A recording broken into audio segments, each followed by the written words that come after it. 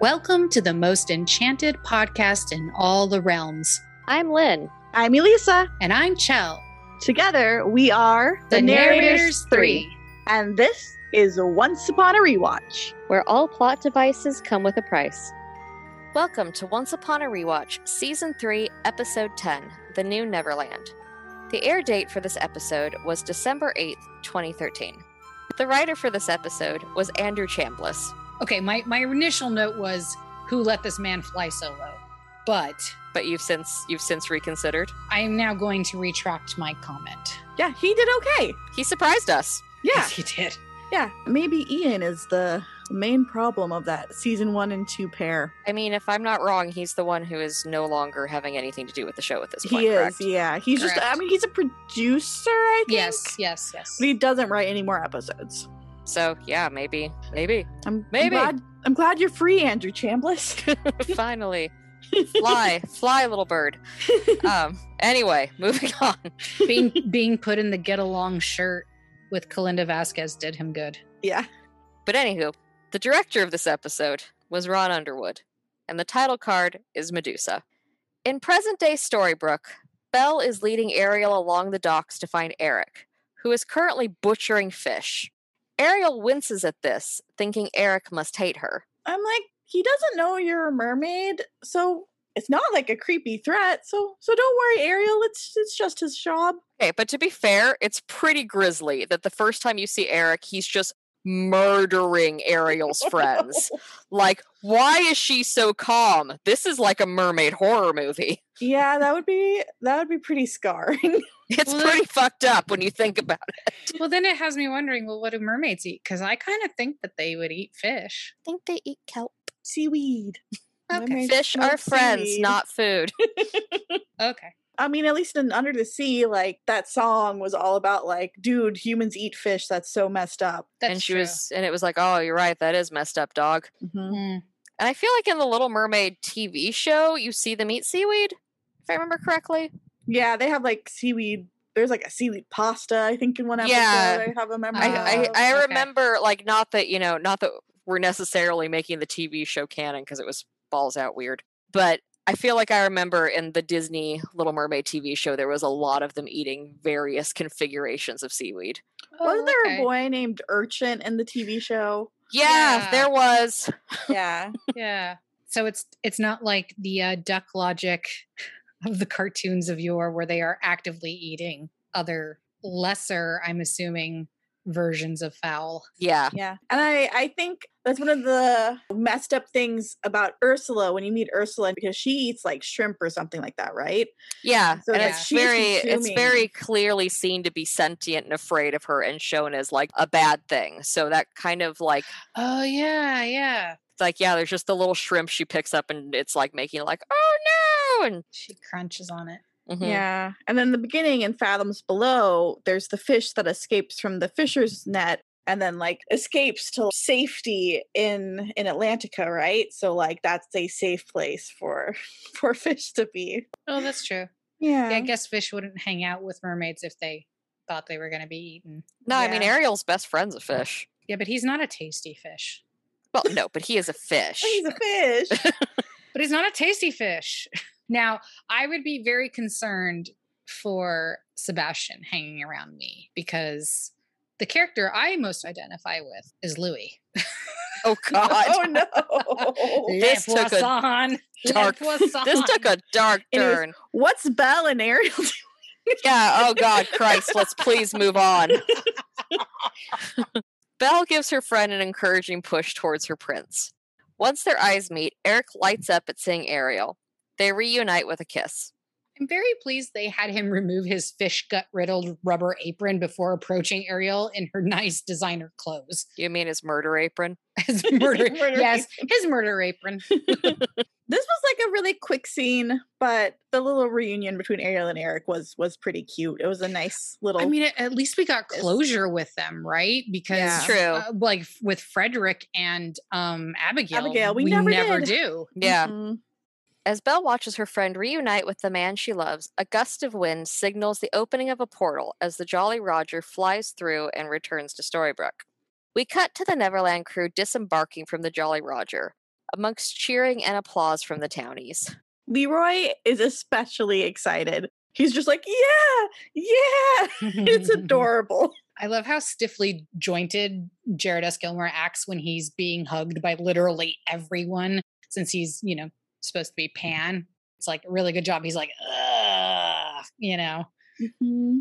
Yeah, he honestly does a very good job channeling Robbie K's Pan. I'm very impressed with this kid. Yeah, me too. He was convincingly, silently threatening this whole episode. It was well done. Mm-hmm. I was impressed. He also just, I feel like got the body language down really well. Yeah, I'm wondering if they hung out, I think they had to have, because they both had each other's mannerisms down so much. I feel like they had to have, studied each other in a non-creepy way. Yeah. Yeah. Time and time again, I remember the show being on the first time.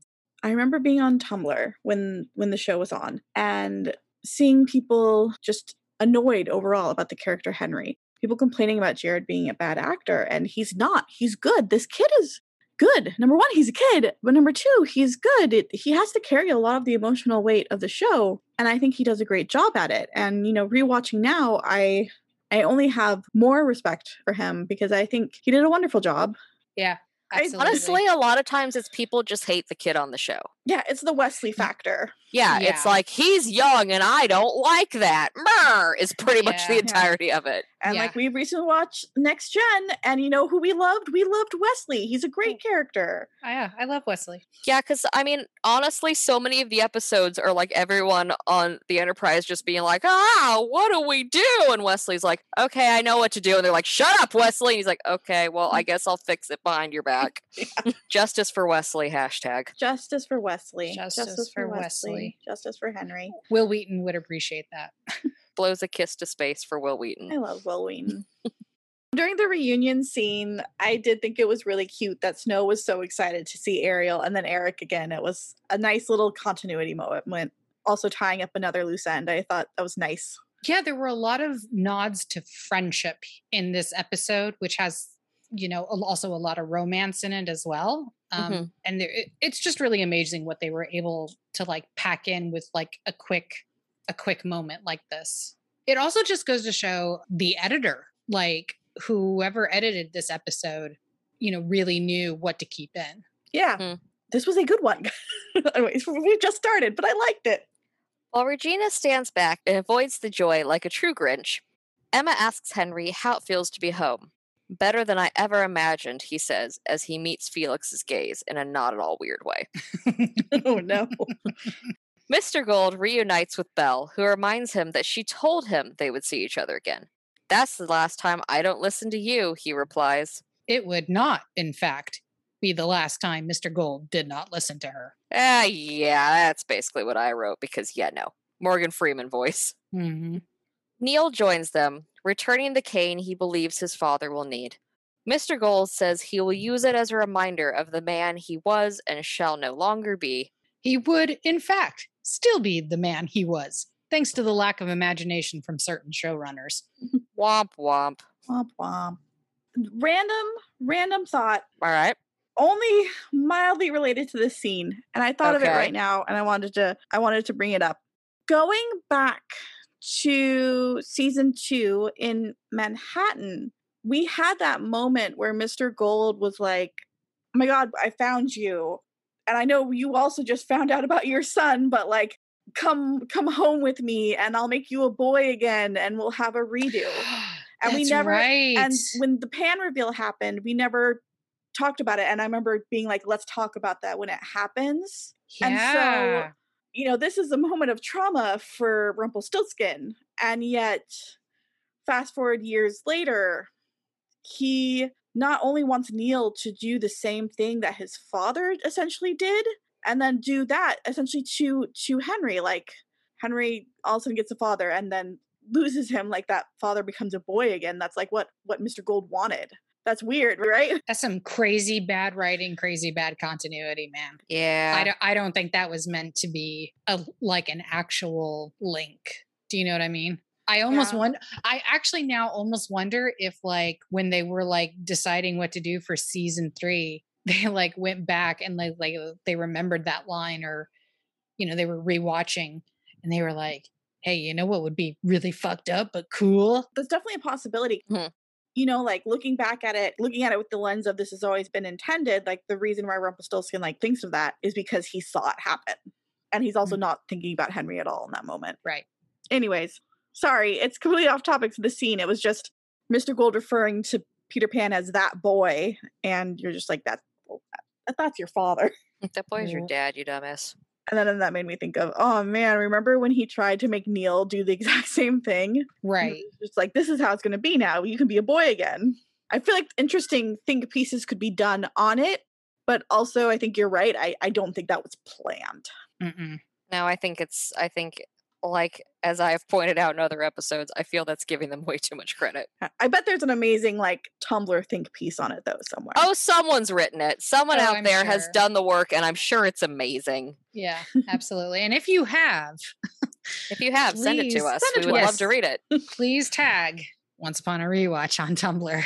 Honestly, if you've written any deep think pieces about Once Upon a Time, Absolutely. we would love to read it. So please Yeah. let us know. Send I them. know we still have to like address one that we never did about like Oh. the parallels between. Oh yeah, you wanted That there was was a covered, Pan. I think. Yeah, it There was was like a Pan deep think you really it like wasn't Chell, Pan. right? It was like it was Neil and Rumpel. Oh. Well, I It's mean, like that's something we can come back to in the season wrap up. analysis on similarities and differences between Neil and Rumpel. Because to this person, Neil almost seemed like a Rumble light, and I don't know. I think this person is not a fan of Neil. Well, everyone of is people entitled aren't. to their own opinion. We like Neil. I didn't know people didn't really like Neil until I looked at the Once Upon a Time fandom that exists. Well, how can you Now. not look at that face? I know. Look at those big puppy dog eyes. Yeah. Look at the like, you got that pouty mouth. I love him. I mean, I know where it comes from, Yeah, but I and don't agree with it. Yeah, I understand Yeah. where it comes from. There is a repeat of that kind of drama in the Stranger Things fandom right now about dates on a Oh yeah. flyer no one was ever gonna placeholder. It was not actually like shown in the show. It's someone found it from a leaked like set photo. Yeah, and then It was people are never going to actually ship used war in about any it. of Oh the- my god, yeah. Oh, and it's just for Eddie and Chrissy. Yeah. You know what? Who gives a fuck? Right? They're fictional fucking characters. Like, don't get me wrong. I love my ships, but like at the end of the day, I am an adult who could recognize that this is fictional media and move Yeah. on with my goddamn life. We are getting distracted, but we're getting distracted with relevant think pieces. Yes. It's true. This isn't just like some of the snowball tangents we've had that had literally nothing to do with Once Upon a Yeah. Time. No. Still. At least this is content. Yeah. But anywho, when Wendy exits the ship, she reunites with her darling Crandalls and their long-lost brother Neil. And she's just like, hello, my tiny child brothers. You grew up to be full-ass dorks. Aw, but the darlings and Bay all reuniting and hugging was really sweet. And like Neil's face, he was so happy. It was all just really precious. I loved that moment. You know that they all had like this fun slumber party afterwards, like at his like room at Granny's B&B. They're like, let's go have a slumber party and catch up. So what you been doing these last 100 years? Well, Granny's just hitting a broom against the ceiling going, I said no guests! Clearly stated in the renter's policy. Okay, but other side tangent, just real quick. How fucking weird would it be to be Wendy and be like, oh, hello, tiny, tiny, tiny child John, who is younger than me. Oh, I know. Michael, who was like the baby. Michael, that's who I meant. Yeah, Like I mean, itty they're bitty both- baby wearing butt flap pajamas and a teddy bear Michael. And now he's just like, Wendy, I'm a big man now. Like, Lord, how that girl did not scream is beyond me. I'm sure like they prepared her and stuff, like because I mean, look what happened to Bay. That's true. This poor girl's been through a lot. She really I mean, yeah. I mean, has. to be fair, probably after everything she's been in, Michael now being enormous probably doesn't even clock with her. Mm-mm. No. Although I'm really sad because clearly their parents are dead. Oh, yeah.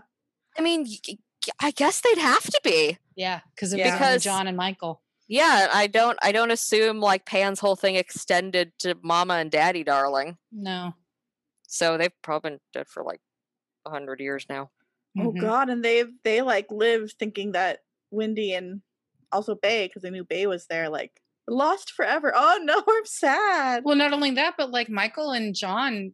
Well, let me think of this realistically. They right? could have grown up there. They definitely probably did grow up there. But now I have to wonder, well, when did Mary and George die, right? Like, hopefully they were taken like when John and Michael were like the age they appear to be right now, right? Because then they didn't have to like watch their sons never age after a certain point. But yeah, I'm just going to assume they got swept away in the Spanish flu epidemic. I mean, it's a safe bet. Yeah. Moving on from this bleak topic. Oh No. no. Sad about feel- the darlings, man. Sad about the darlings. Sad about the darlings. Feels bad, man. Hopefully they still own their house though, because man, that is some prime real estate in London. That's fucking true. David is miraculously not dead thanks to the healing waters of Neverland. Mary Margaret spies a totally done and over Regina before raising her voice so the crowd knows that they owe much of their gratitude to the former evil queen who helped save them all. Poor Regina is like Professor Coldheart getting his very first Care Bear stare. Like, oh my God, what is this love and sunshine y'all are blasting up my butt? Yeah, she does not know how to deal with this positive attention coming from Snow White and the rest of the town. And I feel like this arc really is a turning point. And Snow and Regina actually, they kind of are strangely friends like after this moment. I guess even starting in Neverland, but it's weird and endearing, and it's a really new and fun dynamic for them. And you know, only Snow White could be like, "You tried to kill me from years, but we're buds now." Bless She's her. too good for this place. She is too good for this place. This was Regina's thought right now was just like, "Oh no, she is too good for this place." Oh, see, I God thought her damn thought was it. just do not perceive me. Oh, that too. We flash back to the enchanted forest of the past, where the evil queen threatens Snow White and Prince Charming at their wedding, as seen in Season 1, Episode 1. Afterward, a flustered and furious Snow White stomps into an empty meeting room, demanding that it is time to finally do something about Regina, who always manages to ruin their lives. Her poor himbo husband asks, like what? Not realizing that this is just a time to nod and smile and agree with his new bride. Snow has no concrete plan, only that there must be a way to fight back. Prince Charming assures her that all Regina made was threats against their happiness, as she is impotent to physically attack them, and the only way to show her up is to go on their honeymoon and be happy. Snow White reluctantly agrees, for now, and brightens when Charming agrees to honeymoon at the Summer Palace, where her gross father and former mean girl mom went for their honeymoon. Charming leaves to prepare for their journey. He instantly becomes a happy puppy mannequin as soon as she says they can go on the honeymoon. Like, he is so excited about this. He is but a sweet and simple himbo. I know, his face is just like beaming. It's adorable. Grumpy comes into the room and reports that there are no further signs of the queen. He doesn't care what Charming says or thinks. Grumpy only wants to know what Snow White thinks. He also says, "Oh, I overheard," but like the man was dead ass standing in the corner of their room. Of course you overheard. You weren't subtle. It was like having a little angry rain cloud in the upper right-hand corner of the screen. It's Grumpy Bear. Pretty much. And then like, so he's just standing the whole time and then he's like, "Sorry, I didn't mean to overhear." It's like, my guy. Bro. I do love though. He knows where the brains of this operation lies. Oh, absolutely. Like God bless Charming, but he's like, okay, now that the dum-dum's gone, what's the plan? Now that you threw the stick and the golden retriever went to go fetch it. What's the plan, boss? What are we doing? Yeah. Snow White coyly replies that she thinks there is something at the Summer Palace that might help defeat the evil queen.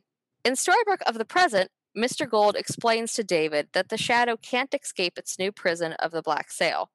He holds up Pandora's box and explains that the only person who could free the shadow is safely imprisoned within, masquerading as Henry. Panry. Am I gonna have to call him Panry now? Yes. I called him Henry Pan in my notes, and then I called Pan Henry Henry.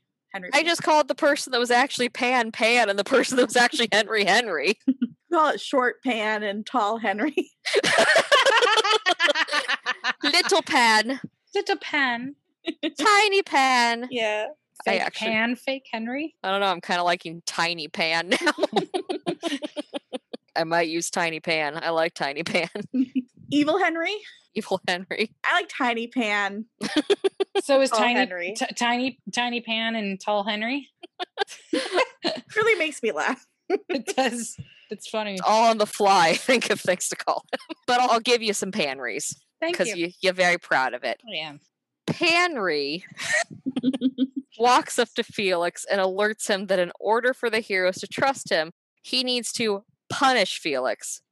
Pretending to be nervous about Felix's freedom, Tiny Pan calls over to Emma to ask about Felix. Charming escorts the poor man's Jamie Campbell Bower to jail. We cut to the pawn shop, where fake Henry, Emma, Belle, and Regina watch as Mr. Gold hides Pandora's box in a magical floor cubby. He explains that only his magic can release the box, and Henry has nothing to fear any longer because as long as he is alive, that boy will never see the light of day. And we all just kind of groan. One wardrobe change later, Belle fixes the knot of Mr. Gold's tie and asks, "What now?" Mr. Gold admits that he does not know, as he had not intended to make it out of Neverland alive. Belle suggests he can stop worrying about prophecies and focus on his future. He is only interested in one path, the one where he and Belle are together. That was very sweet. Meanwhile, during the celebration at Granny's Diner, Emma brings Panry, the all-important storybook. When Emma notices his lack of enthusiasm, even recognition, she asks him if something's wrong. Faux Henry plays dumb, but Emma is visibly unsettled. Pan, ya dumb fuck, ya done it now. Her original superpower is literally sensing lies, dude. Yeah, you idiot. I guess he doesn't know that. He doesn't even know about the storybook. He doesn't know that. Pan, what kind of a dum-dum doesn't know that? I don't fucking know.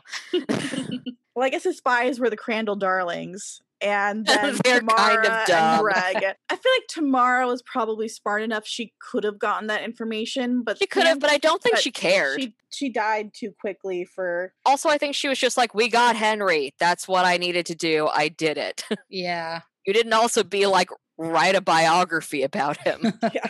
Also, turn in a thesis about the boy when you hand him to me. I expect the boy, and I also expect 20 pages, double-sided, single-spaced, so like 1-inch margins. Tomorrow borrowed the book. I mean, with Neil's supervision and stuff, because he was using it as like a primer for her to like learn who is who. But like, I don't think like, she didn't. I don't think she would have. This is precious to Henry. No, it's just more like, oh, this is a cheap Even if sheet. she did think that, like the whole goal she was presented with was get Henry to the island. It wasn't like bring him to me, and then also like make sure that you wrote down all of his likes and dislikes, what his favorite foods are, what TV I should be putting on for him, what he needs to settle down at bedtime. I'm gonna need his whole sitter list. Allergies and emergency numbers. I'm gonna need the whole sitter list when you hand him over to me, so I know what I'm doing when I'm taking on the adoption of this child. And she just was like, I don't know, you wanted boy, I brought boy. Neil comes to sit down next to Hook at the counter, joking that he's unsure Granny sells rum. A morose Hook says he is not there to pursue the Lady Swan. Neil jests that he is just there to throw back a few with the dwarves. Hook is all business, as he states he has made a decision to back off his advances so that Neil can reconcile with her, for Henry's sake. Neil does not need a devilishly handsome pirate standing in the way.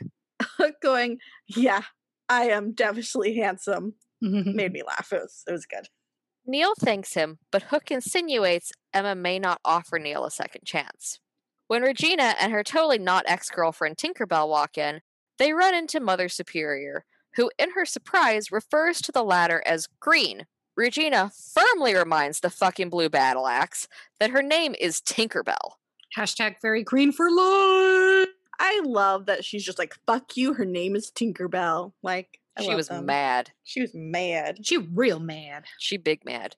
Flustered, Mother Superior tries to babble an excuse, but the other women cut her off, with Regina demanding that Blue restore Tinkerbell's wings back. Mother Superior snipes that she does not take orders from Regina, who counters that Tinkerbell helped them and earned her wings back, and that Tink even got pixie dust to work. When Mother Superior asks about this, Tinkerbell says it only worked for a second. Mother Superior states that that is the problem, and she can't believe in Tink if Tinkerbell can't even believe in herself. When Mother Superior saunters away, Tinkerbell declares that she needs a drink. I must say, Regina was beautifully restrained in this moment. I mean, Granny's Diner was too crowded for a fireball fight, but Jesus, they should have got her on the way back to the nunnery, because what a haughty bitch. Yeah, Blue Fairy can get fucked, but I do appreciate that Regina was just going to go ham on her. Mhm. Me too. From across the diner, Emma and Neil watch Panry leaf through Henry's notebook. Neil asks if they can make time to talk. Emma sassily asks him, isn't that what they are currently engaged in? And when Neil fumbles, Emma follows up with, are you trying to ask me out on a date? She falters, unsure, when Neil decides to make it simple. He says he'll be hungry tomorrow, probably around lunch. He's going to come downstairs to Granny's to sit in a particular booth, and she is welcome to join him. After Neil leaves to be with Henry, Emma turns around to see her parents overheard everything. Mary Margaret tells Emma that she owes it to herself to go. Emma does not believe she can think about herself after everything Henry has been through. As they watch her skitter off, David muses fondly, now who does she remind me of? Mary Margaret smiles. It's so cute because you can see the squealing little Snow White living inside Mary Margaret going, me, my daughter is stubborn and insufferably noble, just like me. I love it. It was so good. She was so proud of her. She's like, she is like me. She is. She does take after me. I'm so happy right now. In the enchanted forest of the past, Snow White and Prince Charming arrive at the summer palace, with husband carrying his bride over the threshold. When Prince Charming says that they should enjoy the time alone, Snow White tells him that she has a special something planned tonight that is worth waiting for. Ever the respectful himbo, Charming agrees to wait. As soon as he leaves to stable the horses, Snow shucks off the bulky cloak and goes directly to a cache of weapons, pulling out a sword, a quiver of arrows, and a trusty bow. She sneaks out of the palace, only to run directly into a waiting Charming. Not such a himbo after all. I am so smart. I am so smart. SMRT. The amount of times my wife does that. I do it all the time too. So don't worry, Elisa. You are in good company. I am nothing if not a himbo in my soul. Mhm. You are a himbo, honey. Charming correctly read Snow White's terrible poker face and surmised she had a plan to deal with Regina's threat. Snow White explains that she wants to cut off Medusa's head to turn the evil queen into stone. Oh my fucking God. I rewound this scene just so I could watch it over again. Charming's expression as Snow is retelling the story of Medusa and his face gets pinched as he sighs, what kind of creature? Like, he's just like, ah, like, Jesus, why is my wife so hot and so murderous? I just want to get married, make babies. He's suffering. He's suffering. I mean, this poor man just wants to be on his honeymoon and cuddle and stuff, but his wife is a complete murder hobo, and he is just doing his best. Charming insists on going along with this feat with Snow, begging his new bride to promise that after she slays Medusa, will she please focus on relaxing and enjoying the rest of their honeymoon. Snow happily agrees. In present-day Storybrooke, Emma tells wee evil Henry that it is bedtime, and they should go.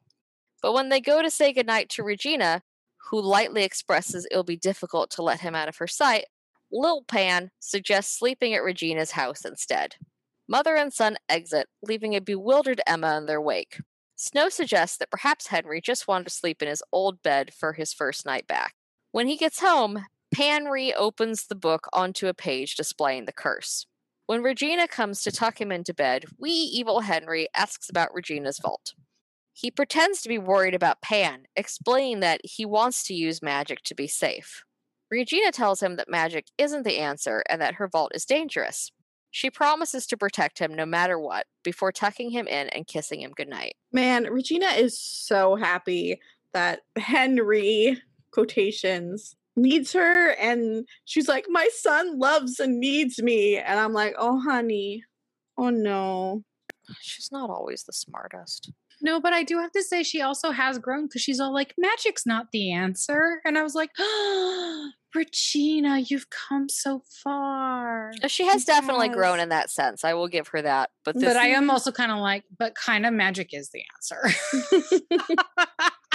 and also just God, what I don't even remember what episode it was. We definitely had one where I just kept under my breath going, "Oh, why is she so dumb?" Yeah. And this episode I feel like is part 2 of that for me. Part 2 of me quietly lamenting why is Regina so dumb. She's just so desperate to She's be so desperate. loved. Yeah, but she's smarter than this. Anyway. Yeah, I would think as soon as Henry hugged both Emma and Regina, those two would know something was weird. Yeah, I feel like if anyone should be all like, "Oh, something's weird." Like, I understand the Charmings and Neil maybe not getting it. Especially Neil, because God bless him, he hasn't actually gotten to spend that much time with Henry. He doesn't know all the intricacies of Henry. Right. But Emma and Regina both should be able to pick up on something being up. And Emma's the only one that's like, "Oh no." And everyone's just like, "You're overreacting, Emma." Yeah. I think it's just Regina is so desperate for Henry's attention and approval. Yeah, I think she's just in big denial. I would have liked that, but she's smarter than this. I would have liked to have seen some worried looks on her, but then her actively waving them off. Yeah, like Yeah. you see her like battling with it, being like, something's up, but Yeah, like her and Emma do it separately, but then like when Emma does eventually like, lets her concerns finally be known, and then, Regina does get defensive, I think that's fine still. Like, I think that would make it so, that much sadder. Like, she decides to double down, but at least have some recognition. Yeah. Oh, well, we got what we got. We got. Still a good episode. Still a good episode. Yeah. As soon as she leaves, Cosplay Henry is out of bed and opens the window to free his shadow. Back in the Enchanted Forest, Snow White asks Charming if he is mad at her, which causes Charming to scoff and reply, "I fell in love with you on a troll bridge after you robbed me and hit me over the head with a rock. I knew what I was getting myself into." Bless. I mean, nothing says I love you like hitting someone in the head with a rock. It is known. It is known. The newlyweds discuss how to conquer the immortal Medusa, how to free her victims, and how to use the head to turn Regina to stone. Charming asks his wife about the moral quandary this quest may put her in, seeing as Snow was reluctant to execute Regina when they had the opportunity.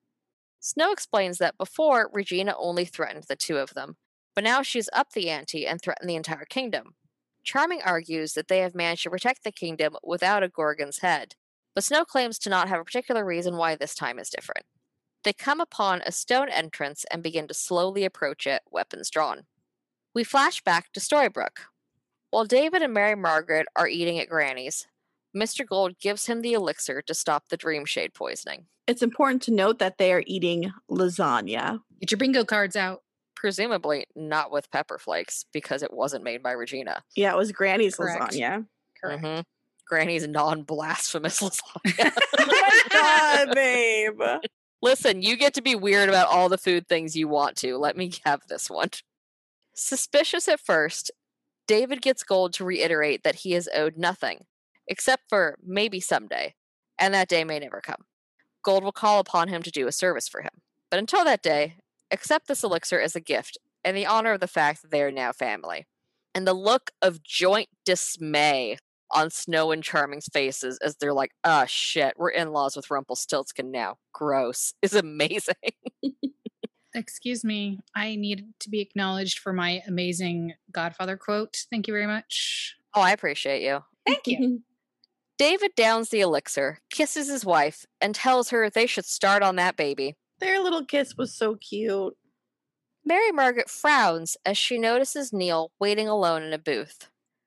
David leaves to find Emma at the beach, where she tells him that she thinks that Henry is not acting like himself, citing his lackluster response to his storybook and desire to stay at Regina's as reasoning. Furthermore, Emma feels as though something bad is going to happen. David gently reminds Emma that Regina raised Henry for the first 11 years of his life and that they are all recovering from the trauma Neverland inflicted upon them. David advises his daughter to look for and enjoy the good moments in between the bad ones, of which Emma believes she is a magnet. Emma admits to being unsure she is ready to have intimacy with Neil again, but her father believes there is no time like the present to find out. Whenever Charming is being a dad TM, it's the cutest. It's so cute. The scene was really lovely. And then I love that he gives her his arm when they turn to leave. It was so sweet. It's very soft. As father and daughter walk arm in arm, Emma suggests that her father has an ulterior motive pushing her towards Neil, namely to keep her away from Hook. David pauses to look at his daughter, and dead-ass reply, "You think I'm interested in Hook? Emma, I'm a married man."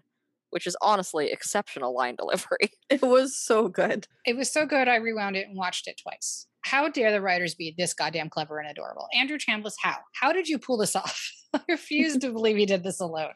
Every single scene Charming is in, he has a better line than the last scene he was in. It's amazing.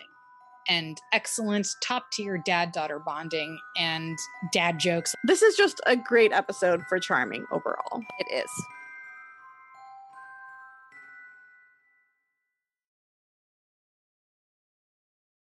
Another day is here, and you're ready for it. What to wear? Check. Breakfast, lunch, and dinner? Check. Planning for what's next and how to save for it? That's where Bank of America can help. For your financial to-dos, Bank of America has experts ready to help get you closer to your goals. Get started at one of our local financial centers or 24/7 in our mobile banking app. Find a location near you at bankofamerica.com/talktous. What would you like the power to do? Mobile banking requires downloading the app and is only available for select devices. Message and data rates may apply. Bank of America NA, member FDIC.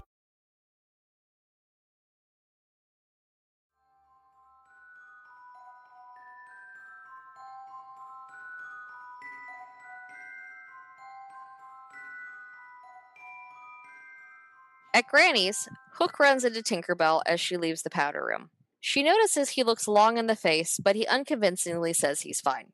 When Tink turns to go, Hook asks about how she is adjusting to Storybrooke and invites her to share a drink with him. Tinkerbell is not having it, knowing Hook wants more than just a drink.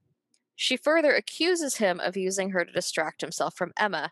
"I may have lost my wings, but I haven't lost my dignity." As Tink rejects him, she is cut off by the sound of a blood-curdling scream. Hook and Tinkerbell race outside to investigate the noise and run into Emma and David. Emma asks if Tinkerbell and Hook were together at Granny's. Tinkerbell denies this, whereas Hook implies that they were. Oh my God. Who would ever think that running out of a diner together? Like, this isn't sus at all. They didn't exit out of the B&B front door. This show wants to make mountains out of molehills and doesn't even know how to do it properly. Also, Yeah. it's really gross that Hook would imply that something happened with Tinkerbell when it didn't. Like, dude, that's not cool behavior. No, it's like, I know that you're aiming to like make Emma jealous, but that's shitty. Yeah. You're better than this, you man slut. Yeah. Stop drinking. Put the rum away. Yeah. Put the rum away. You've had enough. We're cutting you off. We find that the screaming is Mother Superior running from Pan's shadow. She trips and falls to the ground, enabling the shadow to rip her shadow from her body, killing her. Good job, sludge boy! Future Elisa, play a joyful merry tune of triumph.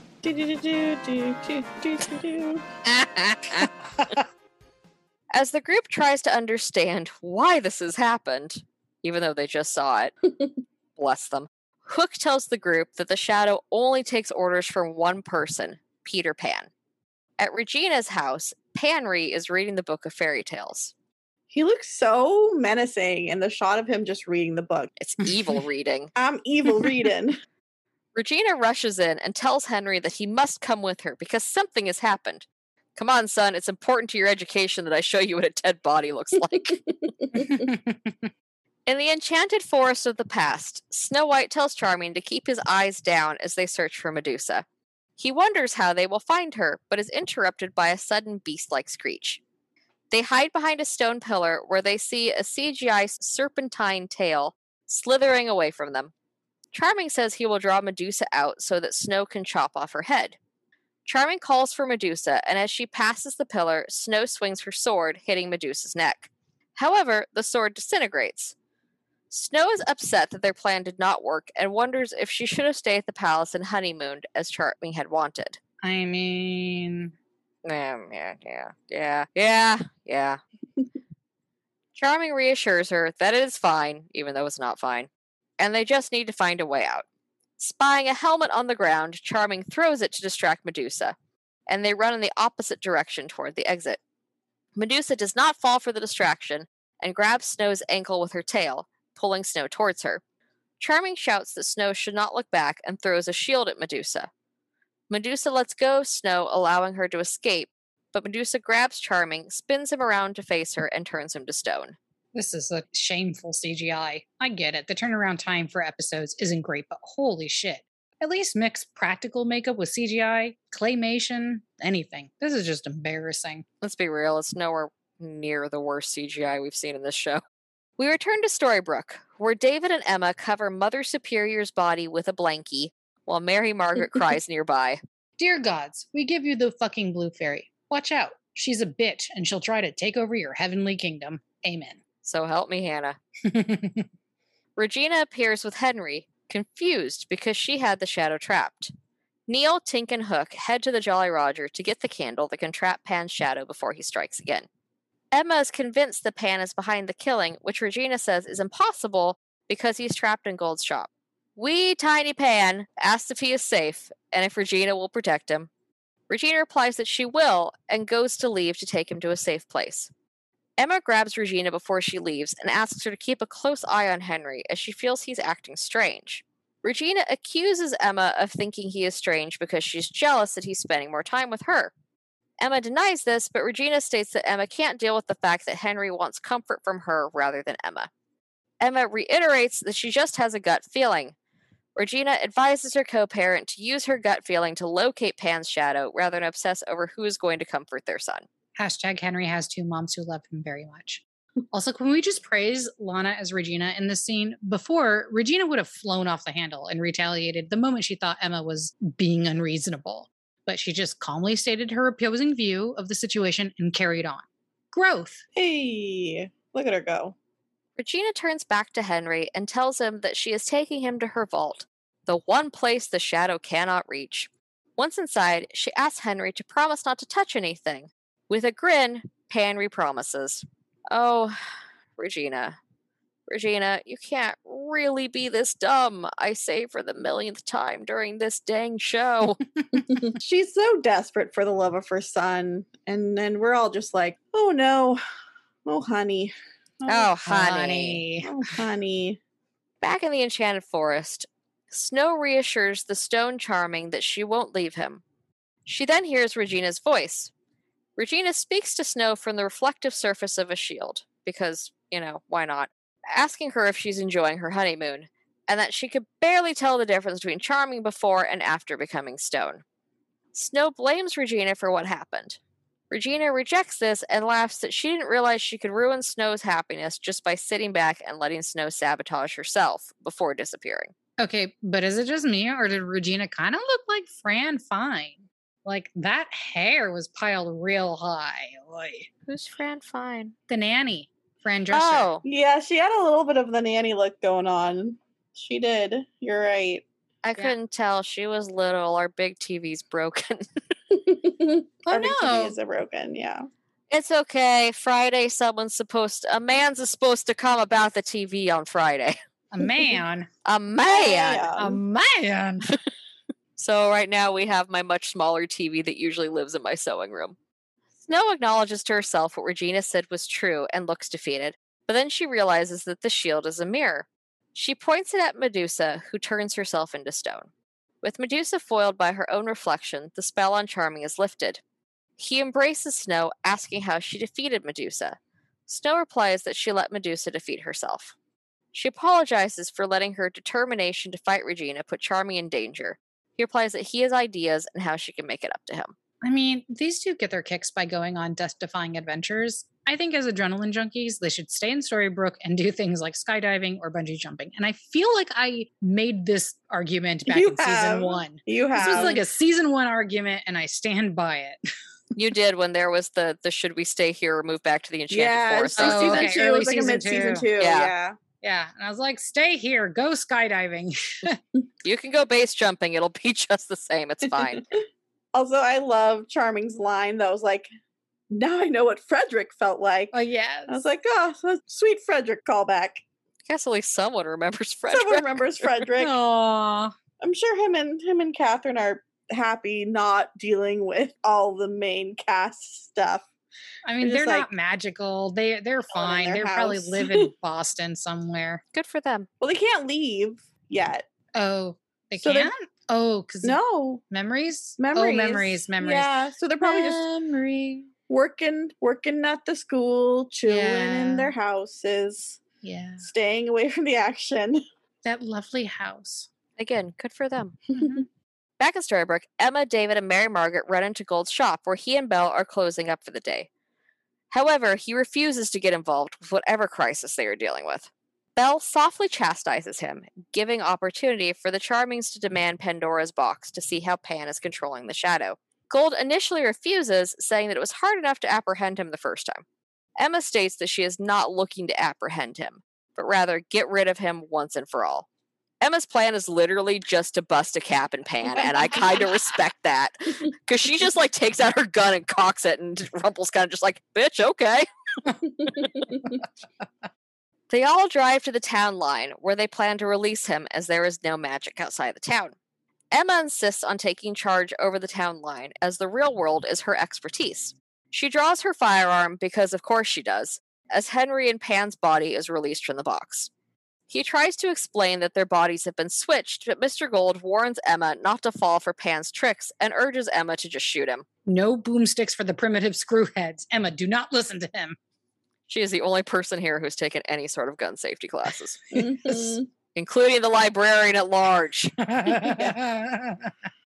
Emma is not convinced that this is a trick, but wonders why she's felt something strange about Henry. She asks him to prove he is Henry by telling her something only Henry would know. He starts listing facts, but Emma asks him for something harder to fake. Remember when I found you and drank all of your expensive juice? By Jove, he is Henry. Straight from the bottle, Straight too. from the bottle. all God the love you, reviews. Henry, but I never forget and I never forgive. The naked juice The bandit. naked juice. Ugh. Emma demands him to tell her about the first time they connected, not met. He recalls the time they spoke in his castle when he told her that he knew that she gave him up to give him his best chance. Emma lowers her gun, convinced this is Henry trapped in Pan's body. Mr. Gold profusely apologizes for putting Henry in the box, and they all embrace. David wonders where Pan is if Henry is with them. David, thank God you're pretty. Henry literally just told you that Pan switched their bodies, you wonderful, sweet dum-dum. But if Henry here, where Then who's Pan? driving the plane? Who's driving my grandson? But the Emma and Pan Henry moment was a very nice scene. It was a very nice scene. It was. Meanwhile, in Regina's vault, Henry tells Regina that he is lucky to have her protecting him.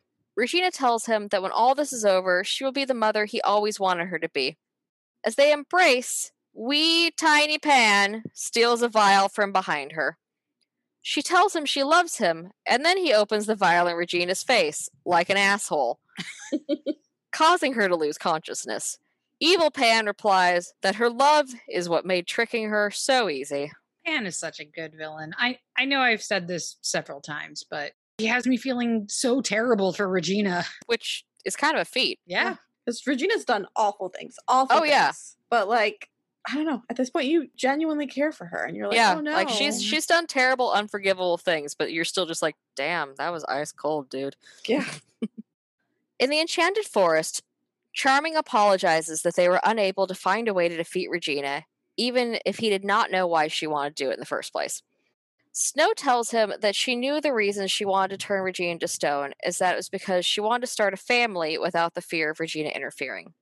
Snow realized, though, that there will always be something opposing them and that they just need to move forward with their plans of starting a family, to find good moments in between all of the bad ones.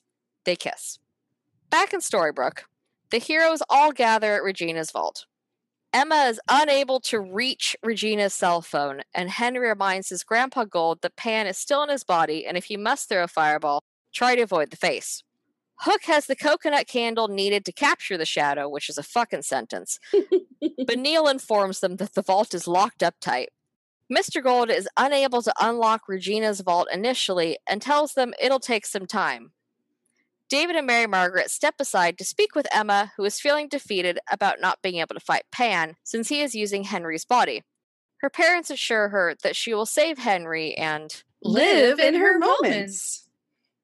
Emma replies that her parents are great, but wrong, that she will never have happy, restful moments, as that is the price of being the savior. Mr. Gold opens the vault, and they find Regina alive, but unconscious on the floor with no sign of Pan. Mr. Gold revives Regina, who admonishes herself for falling for his tricks because she wanted so hard to believe him. Henry, in Pan's body, hugs Regina and reassures her that he still needs her. David asks what Pan took. Alarmed, Mr. Gold asks Regina if she kept liberal air quotes it in her vault. And Regina responds, where else would she keep it? In the storybook forests, Henry shows Felix that he has stolen the dark curse from Regina. Just a small Henry Pan plotting with a giant grown man Felix is a very hilarious juxtaposition. I mean, he comes up to that asshole's hip. He really does. In the vault, the group wonders why Pan has taken the curse. Mr. Gold tells them that the curse can be cast again and that no one will be able to stop it without Snow and Charming's true love woven into the spell.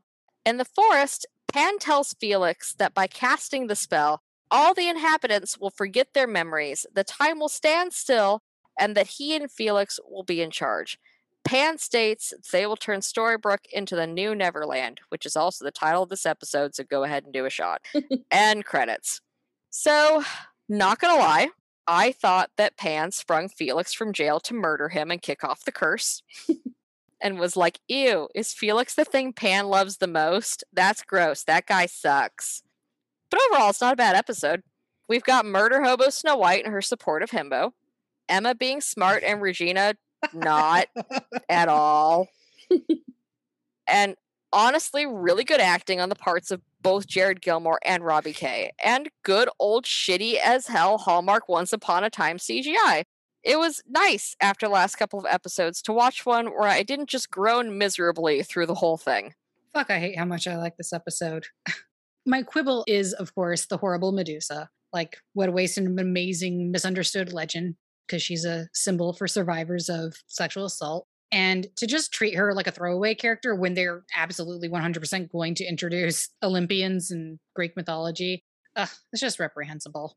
I'm not going to wonder how Chambliss pulled off this episode. I'm just going to accept it for the awesome episode it is. So much good snowing exchange, lots of family dynamics explored between Emma and Regina, Emma and Neil, Neil and Hook, Gold and Belle, Henry and his family.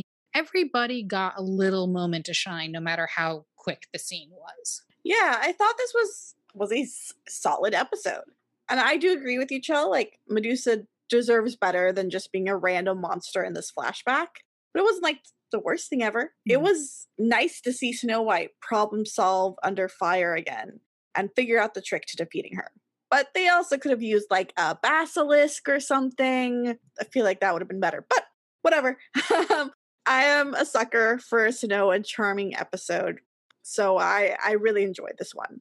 I think we get some great character moments from basically the majority of the cast. The flashbacks are a really solid secondary story.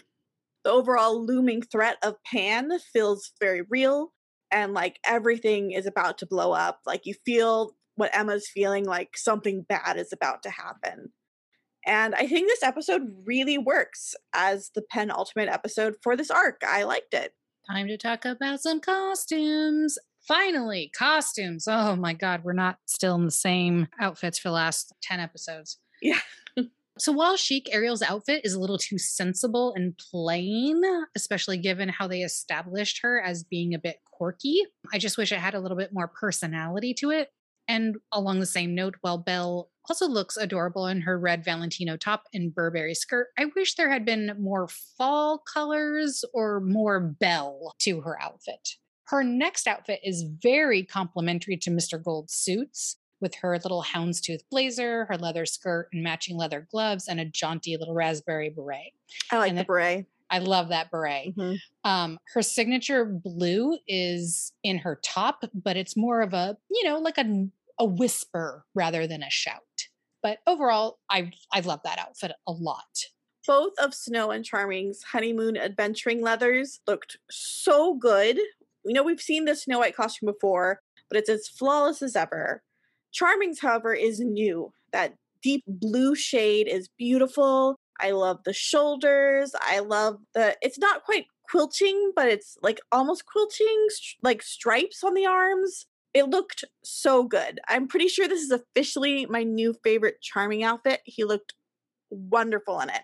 I also like that Emma being home means she immediately put on 5 layers in all black. She even has her beanie, turtleneck, a big coat. She is so happy to be back in the cold where she can like bundle up and everyone can stop oogling her arms. This episode does have one of my absolute favorite Snow White costumes, which, I mean, we've seen before, but I still like it. But I think it's really a choice that they keep sticking Ariel in heels when that girl has maybe had legs for a total of 6 hours of her entire life. So she really shouldn't be able to walk in them, like she should barely be able to walk at all. But at least they aren't the ankle breakers they keep putting Belle in, because they put that girl in some freakishly tall shoes consistently. And speaking of Belle, I do think it's interesting that they seem to be putting her less and less in her colors this episode. Like, we get her in some blue at the very end, but the majority of this episode, she's in grays and red. And I'm wondering if there is a reason for that, or if they just kind of gave up on trying to correctly dress her in her colors this episode. I don't know. Well, red is a very Rumpelstiltskin color. Like, he's definitely often in reds. That's like his accent color. But it's not her colors. Yeah. No, his accent color is mostly purple for Well, magic. His one like leathery outfit he wears all the time is red. Yeah. Like, as in like Enchanted Forest Rumple. Yeah. And then he's a very gray character. Oh. Ooh. All right. I don't know. I think this one I don't really see the symbolism of these colors. Yeah. I can't think of a good reason for her to be in gray and red. Yeah, ditto. Which is why I'm like, I don't know if there's symbolism or if they just were like, oh, this is cute. Yeah, this is a nice, here, have a skirt. Yeah. I don't think there was any ulterior motives.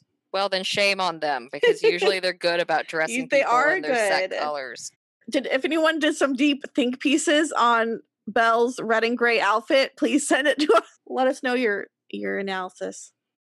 All right, who's that guest star? In season 3, episode 10, we have Matt Cain as John Darling. Bristol-born actor Cain is most notable for his roles in The Cut and Switched at Birth. He is currently dabbling in writing and directing. James Zemeckis as Michael Darling. American-born James Zemeckis has enjoyed a career mostly of guest roles on television shows such as Drake and Josh, House, Grey's Anatomy, Mad Men, and Lucifer.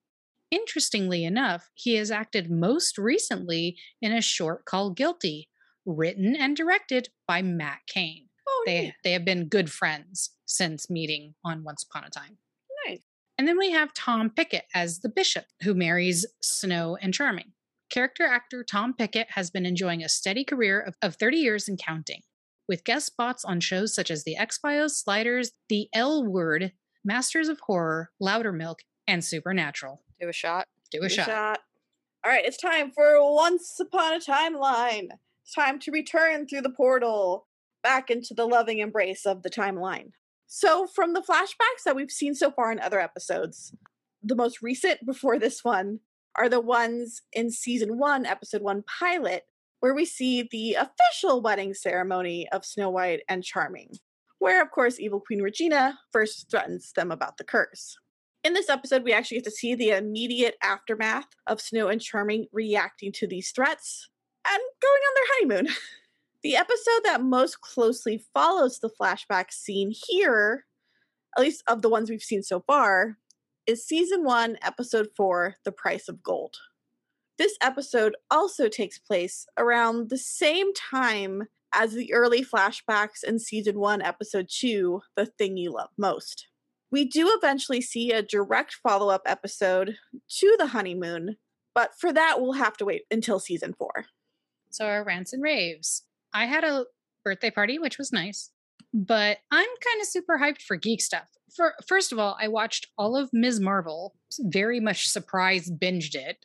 Had no intention of binging it, just like got hooked very fast. I loved it, and it is by far my most favorite of the Marvel TV shows. Also, I watched all of the trailers that dropped over at San Diego Comic-Con this weekend, and let's see. The ones, I wrote them down. The ones I'm looking forward to are The End Is Nigh, hosted by Bill Nye, the Science Guy. She-Hulk, Attorney at Law. Oh my God, that looks so good. Wakanda Forever, of course. I am cautiously optimistic about the Dungeons and Dragons. Is it Oh, hell It's- yeah. It's gonna be fun. It's not Bard gonna be good. Chris Pine. It's gonna be Bard fun. Chris It's gonna Pine. be fun. I'm excited. okay? Is that a film or is it a show? It's a film. It's a film. Okay, we should go see it. Hell yeah. Yeah. Let's Will you do guys go it. see it? Yeah, we should go see it at like an Alamo Draft House or something. Oh my God. Do we have those down Yeah, there's one in downtown LA. here? Okay. All right, cool. I'm on the list. So Let's do it. all right, Once cool. upon a rewatch outing. Yay! Yay! It's not like till November or something, but still, yay! Still, November's not that far away. For my mother's sake, I'm very happy about the 5 shorts that they're going to debut on Disney Plus called I Am Groot. Moms love Groot. Does it say your mom a Mom's- big Groot person? My mom really loves Groot. I My don't. mom does too. and so does loves Ariana's Groot. mom. Mhm. Like moms love moms Groot. love Groot. Like I don't know if my mom cares about Groot. I'm gonna have to ask her. your mom's a little more, I think, in the know than all of our moms too. Like No, she also was a punk in the 70s, so yeah. But like, I mean, I like Groot too. I'm just happy that they're shorts and they're not like stretching this out into like something that needs to be a full-blown Groot TV Yeah. show. right. Interview with the Vampire again. I don't want to say I'm even cautiously optimistic. It's just more like it looks like a fun time, and therefore I'm going to give it a shot. It's starring Jacob Anderson. Jacob Hell Anderson. yeah. Raleigh Ritchie. My love. Second love. My wife is my main love. Oh no, you said it. What? Jacob Who? Anderson is playing Louis.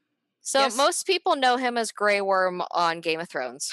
Oh, But oh my he actually god! has an absolutely amazing musical career Yes, I did know that. Yeah, under Raleigh Ritchie. is like my favorite. I love Raleigh Ritchie so much. And he's Louis. Oh, I didn't know that that's him. Mm-hmm. Man, he's having a year Yeah, Oh, yeah. he's so good. because he's Oh my also God. in I don't know. He's Doctor in Who. something else. He was on Doctor Who. Well, he's fantastic, so he deserves to have every role ever. He's so good. One of Yeah. the best shows I've ever seen is seeing him live. It was so good. That's awesome. I'll have to, send me some of his tracks. I'm always down to listen to new stuff. So yeah, I'm looking forward to that. I've been a fan of Interview with the Vampire and the Vampire Chronicles since I was 12. So I've had a very emotional roller coaster relationship with Anne Rice and the fandom and like the books and everything. And I'm 40 now, so like I've made peace with everything, and I'm just like it can't hurt me anymore. So it doesn't matter. Like if it's a good time, then it's a bonus. You know what I mean? Mm-hmm. I'm looking forward to it. I'm glad that it's a diverse cast. I'm glad that it's taking place now in 1910 Louisiana. I think that'll be fun. And that still the stat is like a gay troll.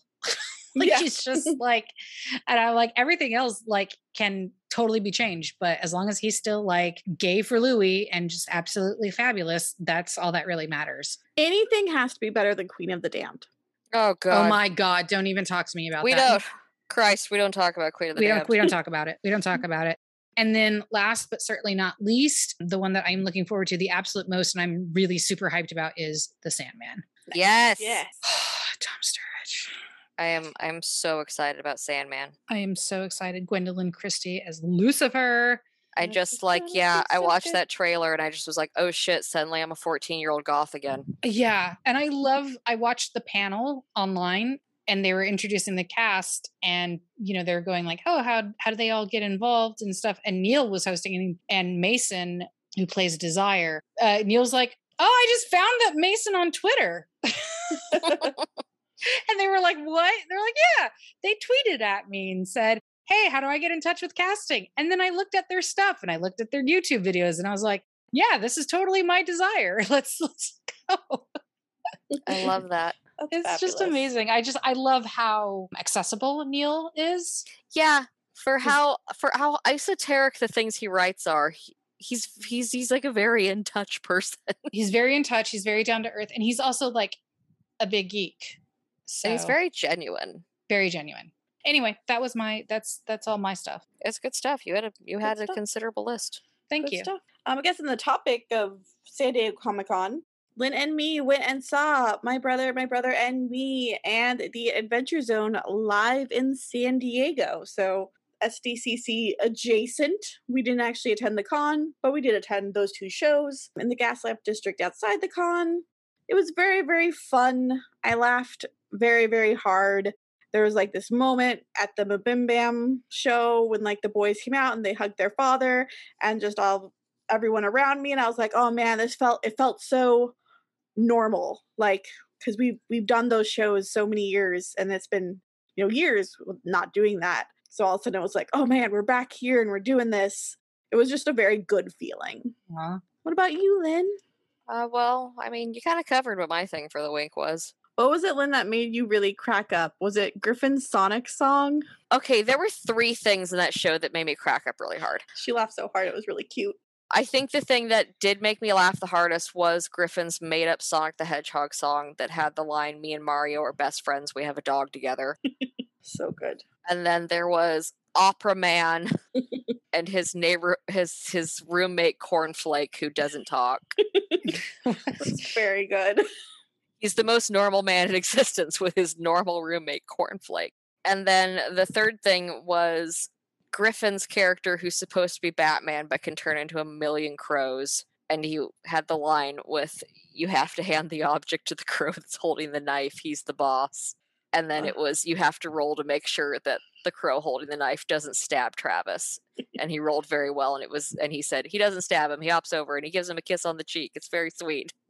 That part was so cute. Oh my god. It was a very good live show. They played a game, Chell, that was it super normal?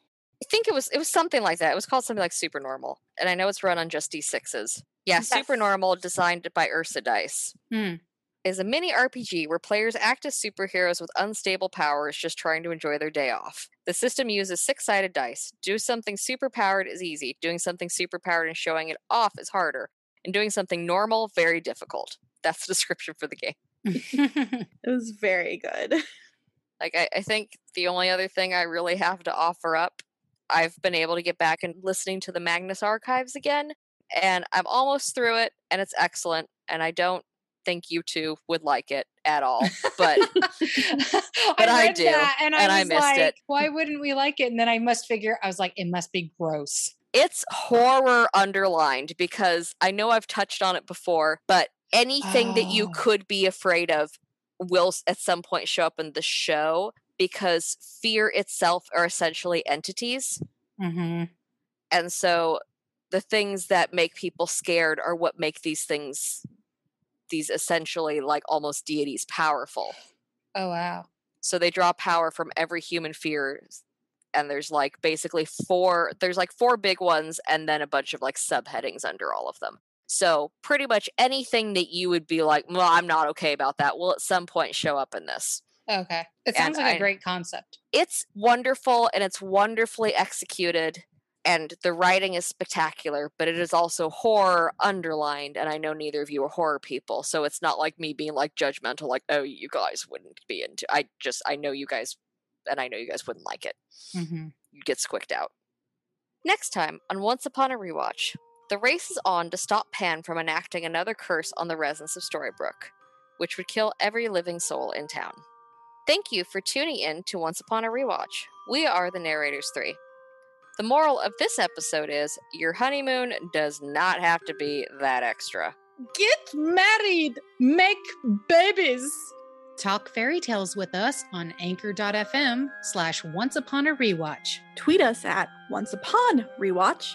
Participate in episodic polls on Instagram at onceuponrewatch. Follow us at onceuponarewatch.tumblr.com. If you enjoy Once Upon a Rewatch, please leave us a review on Apple Podcasts or on your platform of choice. The artwork for our podcast was by Lychee Ruru. We want to say a very special thank you to the master of free music, Kevin MacLeod. Our intro music is Frost Waltz, and our outro music is Fairy Tale Waltz. This podcast uses material from episode-specific pages on the Once Upon a Time wiki at Fandom and is licensed under the Creative Commons Attribution Share Alike license. And remember, all plot devices come with a price.